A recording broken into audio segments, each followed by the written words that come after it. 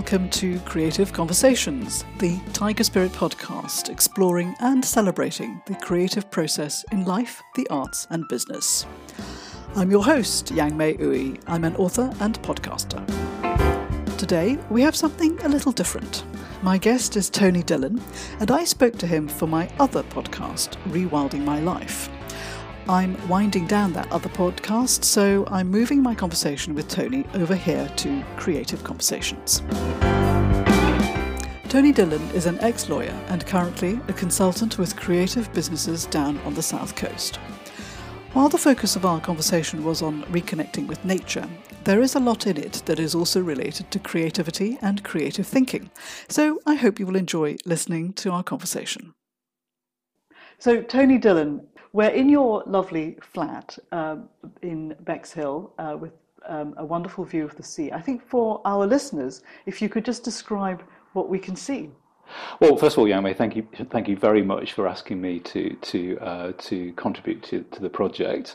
And in terms of what we can see, we are sitting in my lounge, which is in my flat on the top floor of a 1960s block of flats in Bexhill-on-Sea. So we're with views directly onto the seafront.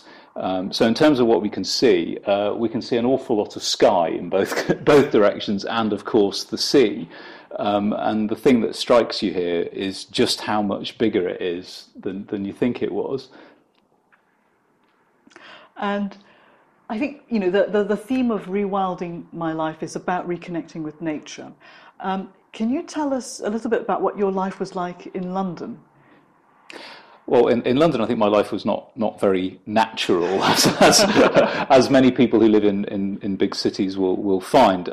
First of all, I'm not originally from London like most people. I came there because of work. So I actually grew up in a little town called Blundellsands, which is on the estuary of the River Mersey. So the sea was always part of my childhood. Like everybody, I went to London for work. And my working life in London was I worked as a lawyer, and then I worked as on the management side in various media companies. I was lucky. I lived in a nice little house, but it was in Zone 2, so space was at a premium. It was a lovely street, but there was a certain amount of awareness of the fact that the tube ran under the properties behind me, and there was a main road nearby. Work meant there's two. The combination of law plus media basically equals long hours. So in terms of lack of contact with nature, I think as for many office dwellers, it was literally the fact that you're in a concrete box 12 hours a day. So that there was a lot of that. There was a lot of long hours and looking at a screen and being in meetings and also an awful lot of noise, I think, is what I mostly remember from London. And pollution seemed to also affect your health, you were saying. Well, I managed to, through thinking that I'd made quite a good decision in terms of where I lived and where I worked, I then found out that I'd spent basically 20 years living and working next to the two most polluted streets in the UK, which is Oxford Street and the Euston Road. So I think I looked at all the stuff, particularly before they introduced the congestion charge and got rid of sort of diesel and stuff like that. The pollution levels were really worrying, and there's some very worrying research still to do with the levels of nitrogen pollution. So I'd had a few allergies as a child, and then I just found that the longer I stayed in London, just the worse it got. And it's not that there was anything seriously wrong with me, and people can make a choice to change their lives because they've had something very serious happen, and that wasn't the situation with me, thank goodness. But I just noticed that I felt that the level of inflammation increased in my body, and that sounds not very scientific, but that's just what I felt was going on, and I was becoming sensitized to more and more things, which was becoming quite a nuisance. And so it was affecting your health, and you were telling me just before we started the podcast about having terrible eczema. I developed a sort of a skin allergy, which they tried to work out. I went to a consultant at St. Thomas's, and they tried to work out what was causing it, and they did all these tests that they do with allergy. So I had all these little bits of metal on my back with tape, and I wasn't allowed to have a shower for 2 days, which was really unpleasant. And then they gave me this long list of things that I was allergic to, which shockingly included latterly wine, because of the sulfites that they put in most wines. So they worked out that there were all these allergies that I had, and the effect of it was that at one point, if I got stung by any insect, even a midge bite, my legs would swell up. I get these massive welts, and then I got this sort of skin allergy on my hands that meant that, that I was at one stage wearing white gloves like Michael Jackson. That's not a good state to be in. Which is not where I wanted to be.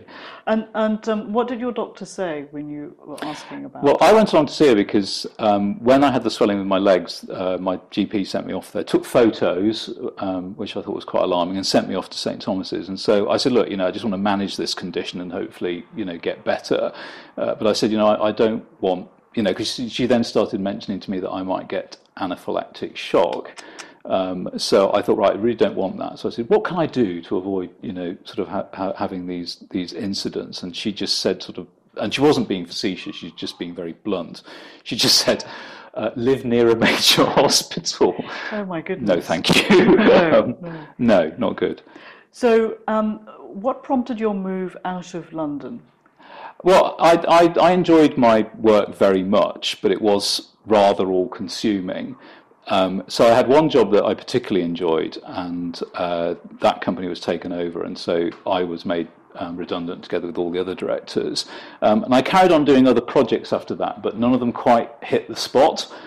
So I'd always been interested in coaching, and I felt that I wanted possibly to make that part of a portfolio career. So I thought this is the opportunity to do that. And so I started doing the coaching training.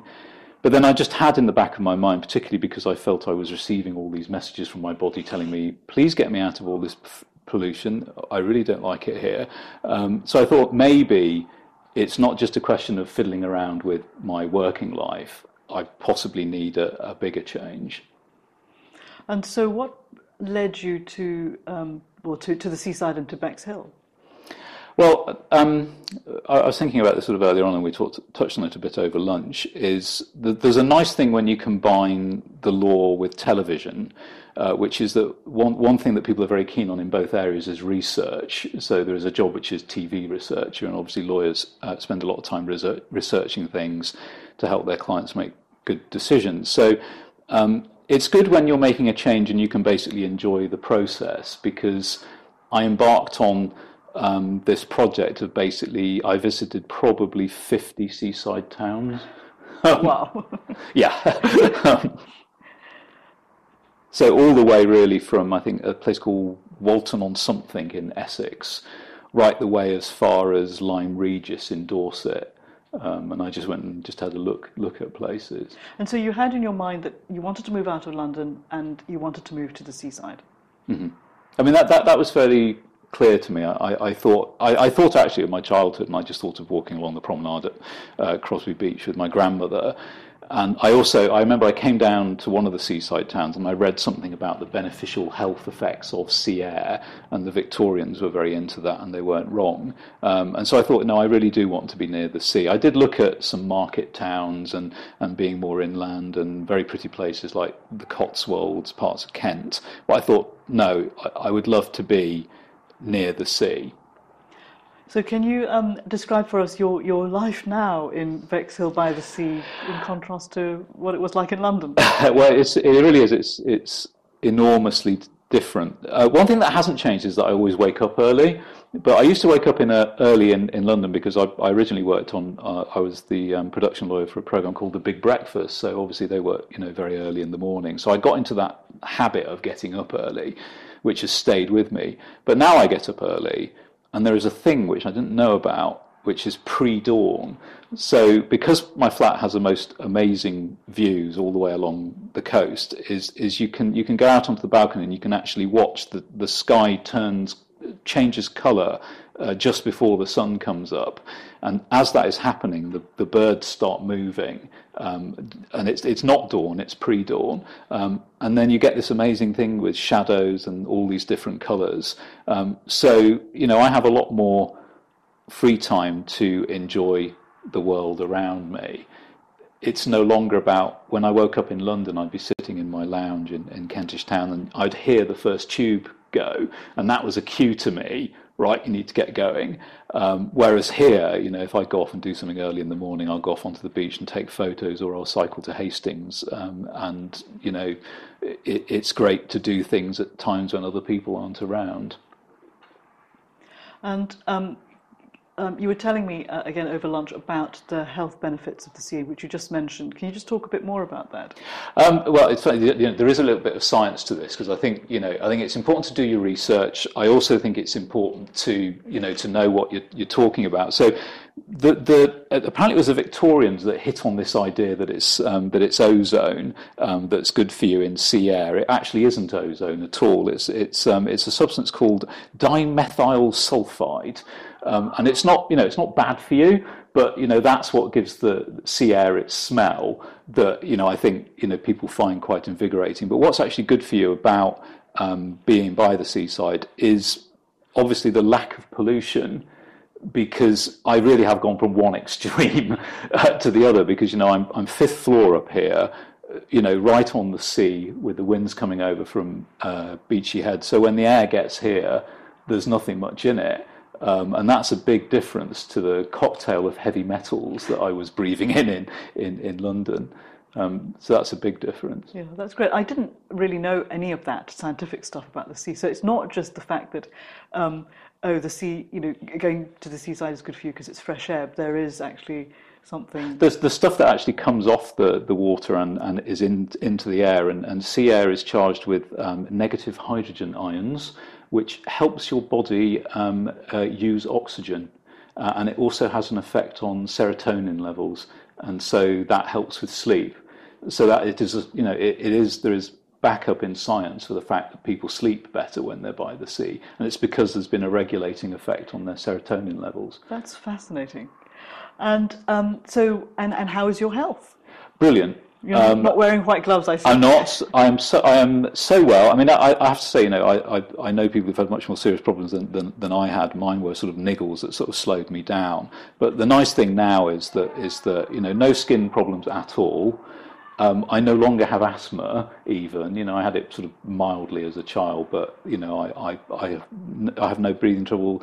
I will only take an allergy pill now if someone has got a dog or a cat. So no allergies, skin fine. The other thing is you get, I think vitamin D is also quite important. So you get loads of fresh air and being outside here. Obviously you use sunscreen because it can be quite warm in the summer. I'm out and about a lot more. It's much easier to exercise here. For those of us who don't really like gyms, I had to be a member of a gym like basically anybody in London to sort of keep moving.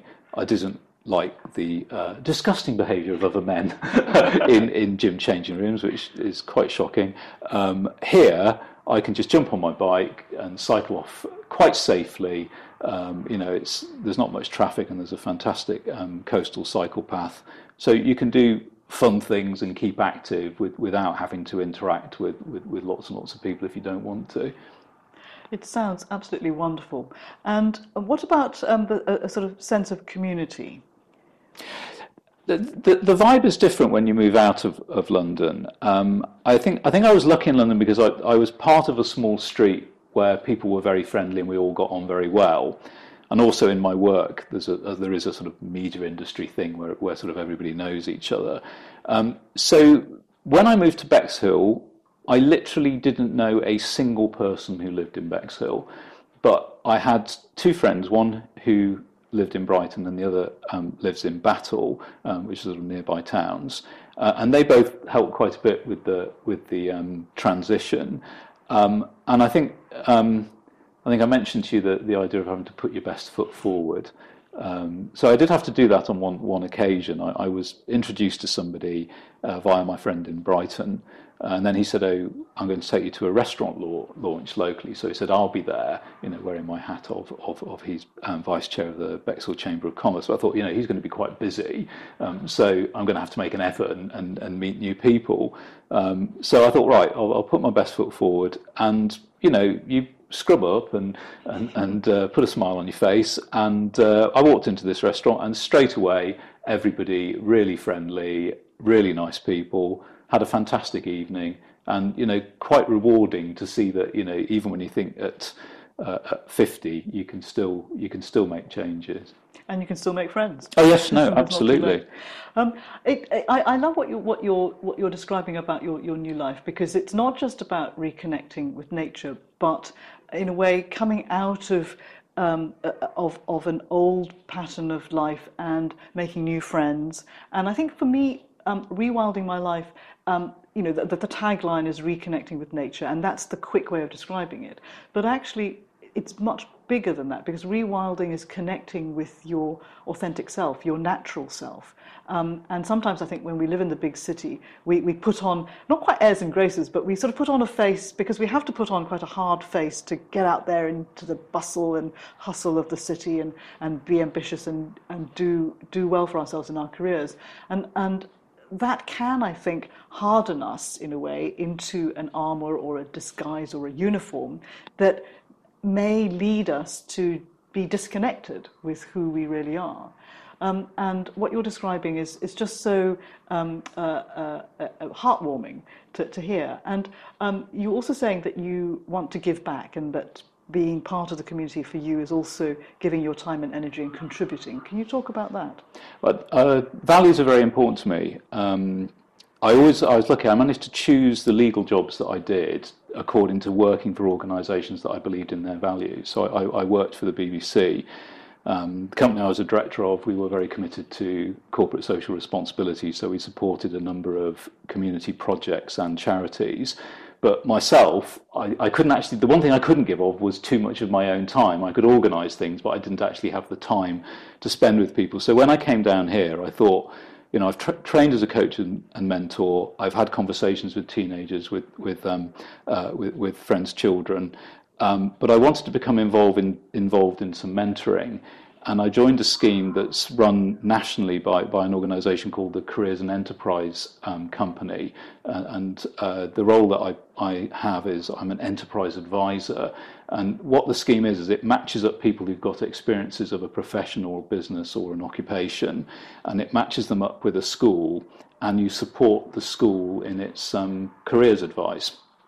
So what I've done, and I do it with we've had training sessions, and we've got great tools available to us. And recently, with a friend from Bexhill, we went along to the local a school in St Leonard's. We took part in a careers options morning where we interacted with 240 15 and 16-year-olds about their future career choices, and I think to have the time to do something like that is very precious. And so, what do you personally, what have you got out of that giving of your time? I think that maybe when you think, okay, I'm getting to a stage in my life where actual working for a job in a company, in an office, is not my top priority, but I have a certain amount of experience and some skills that I don't want to lose. It's the ability to employ those skills to help other people make good decisions. And I do feel that, one of the reasons why I was able to achieve the things that I wanted to achieve is because I had a very supportive family, and my father works in education, and my mother was very sort of enabling. So I had a lot of support in making the decisions that I made, and I think it shouldn't be the case that only certain people have that opportunity for positive interaction with other adults in helping them make decisions. And I'm very interested in the idea of how do people make choices. So to be involved in that process, I always find fun. So it's not just about me. I'm going off to the seaside, and I'm going to live my the best life of my dreams. It's about being part of a community in terms of friendship, but also passing on skills and contributing, giving back to people who may be less fortunate than you, and having a real impact on these young people's lives so that they can have the choice, they can have options to make choices for themselves. You can do it as sort of fairly, I mean, it's good that we both worked as lawyers, because if you've worked in an organisation, there are certain things that you take for granted because we've done so much of it. So, for example, I've interviewed so many people because I was a department head effectively for 20 years. So I've done a lot of interviewing. So one thing you can do at a fairly basic level if you've worked in any job is basically demystify for the young person what it's like going for an interview.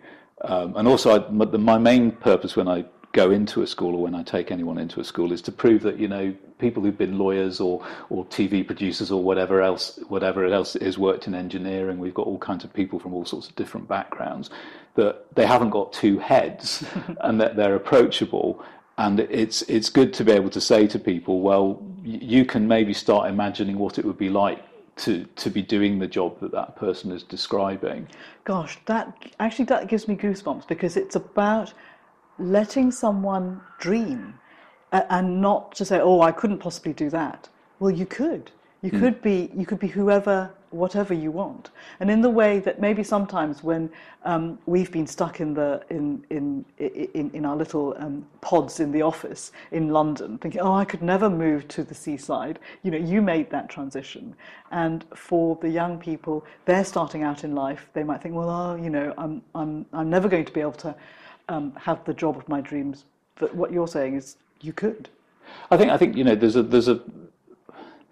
worry about people thinking that things are cliches, but the thing with cliches is that is that there's an element of truth in them. So people often talk about life being a journey. That's probably one of the biggest cliches. But I don't think there's anything wrong in that. If you basically are just saying to people, look, think about taking a step. So you don't have to think, gosh, that seems an awfully long way away. We just think, well, you're interested in that. You think, that's something you might want to do. So what's a positive step you can take next? Can you look into that course? What might it be like? Can you talk to someone who's 2 years older than you, who might already have done that A-level or whatever else it is? Is there somebody from a local business who can tell you about what it's like to be a carpenter or a motor mechanic or whatever it is that you're interested in? Just encouraging people to take that next step that brings the dream closer, so it's not so distant and unachievable.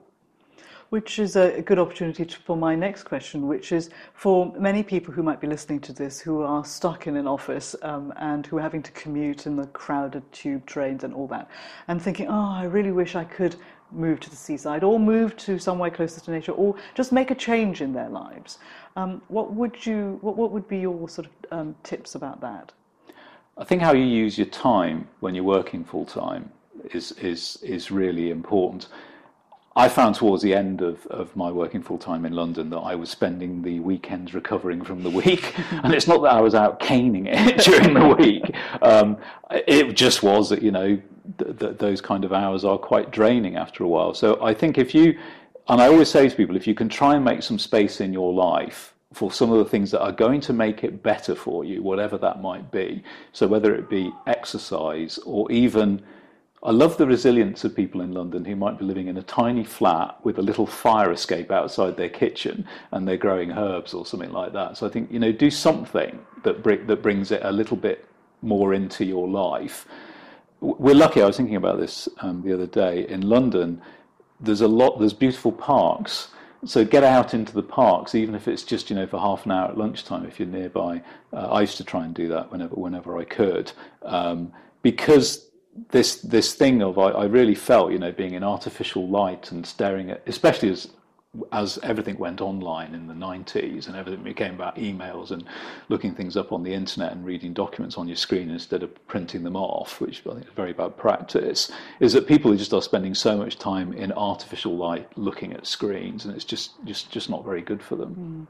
And I think it is true that over time, life has these devices that were supposed to help us make our lives better. And I think it depends on how you use them, but they can suck you down a particular path where they run your life and they make they encase us in a little screen. Our lives become an interaction with screens rather than being out and in the real world and being out in fresh air and putting away that screen and having open skies, open vistas. it's even worse for young people, because when you speak to teenagers, there is this thing now of anxiety over social media. So I've had conversations with a couple of young women lately who've mentioned that if they don't respond to someone's chat on Snapchat, it's considered that that they're being rude or they're being standoffish, and they'll be less popular. The number of likes they get on a photo is important to them, and so we've created, as you say, these devices are supposed to open up possibilities for us, but actually they've become a source of anxiety for a lot of people. So I think getting away from screens. And we've been together since 11:30 this morning, and I've looked at my phone once, and that's the way it should be. I've had other people who've come down, by the way, and thank you very much for not doing this. If you'd had to do it, then it would have been up to you. But literally, they're looking at their phone all the time. Oh, I'm just going to text such and such, and it's like, well, how about actually being in the moment now? Us, the two of us, talking, having a proper conversation, not being distracted by somebody in London or your boss or whatever else. So I think. Certainly switching that off. And I think going back maybe to thinking, well, this technology is supposed to help us. So the technology can help with making transition because, as I mentioned before, research is important. It's an awful lot easier to research things these days. If you're interested in moving to Lewes or wherever, you can look up what's the population, what are the transport links like, how much do properties cost, what does it actually look like walking down the high street. You can do that all from wherever it is that you are. Yes, and actually, technology helped us connect and reconnect again, because Tony and I knew each other about 20 years ago, and we lost touch just because of busy lives and whatever. And then we reconnected through Facebook. And actually, the reason I'm down here is because of seeing Tony's photos over the summer. He was cycling around, taking all these fantastic photos of the seaside, and I thought, oh, I want a bit of that. I have to say, it's not another little teenage expression which I quite like. Is they talk about swag. So there's a. It's not swag because it's genuine. It is actually what I do. But it's also I don't show something that's unachievable and exclusive. A lot of what I do is open access, free.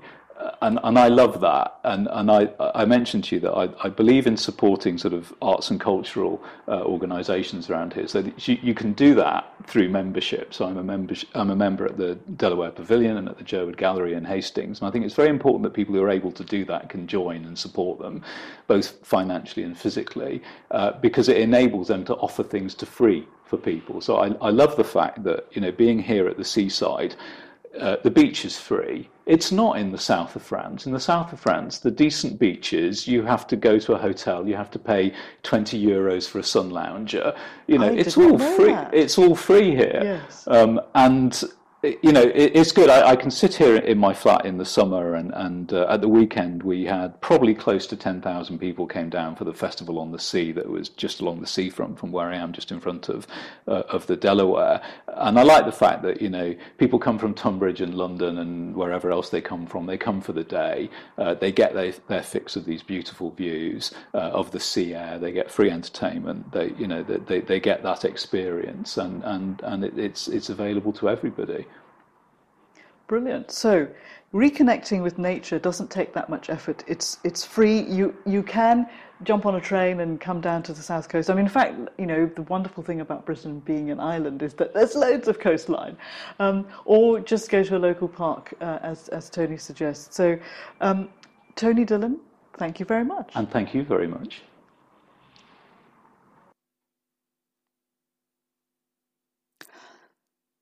My creative conversation today was with Tony Dillon. There are photos and links to some of the things we talked about on the show notes page. You can use the bit.ly short link, which is bit.ly, bit.ly/creative conversations-podcast. Or you can go to the Tiger Spirit blog, which is at tigerspirit.co.uk/blog, and search for CCV 0302, Tony Dillon on Reconnecting with Nature. If you've enjoyed this episode of the Creative Conversations podcast, please do share it with your friends wherever you share stuff. Or you can subscribe to the show or leave us a lovely review on Anchor.fm, iTunes, Stitcher, or wherever you get your podcasts. All this will help more people hear about the show. The Creative Conversations podcast is produced by tigerspirit.co.uk. The podcast web link again is bit.ly/Creative Conversations-podcast. I'm Yang Mei Ui. You can find me on Twitter, Instagram and Facebook as @TigerSpiritUK. Thanks for listening and see you next time.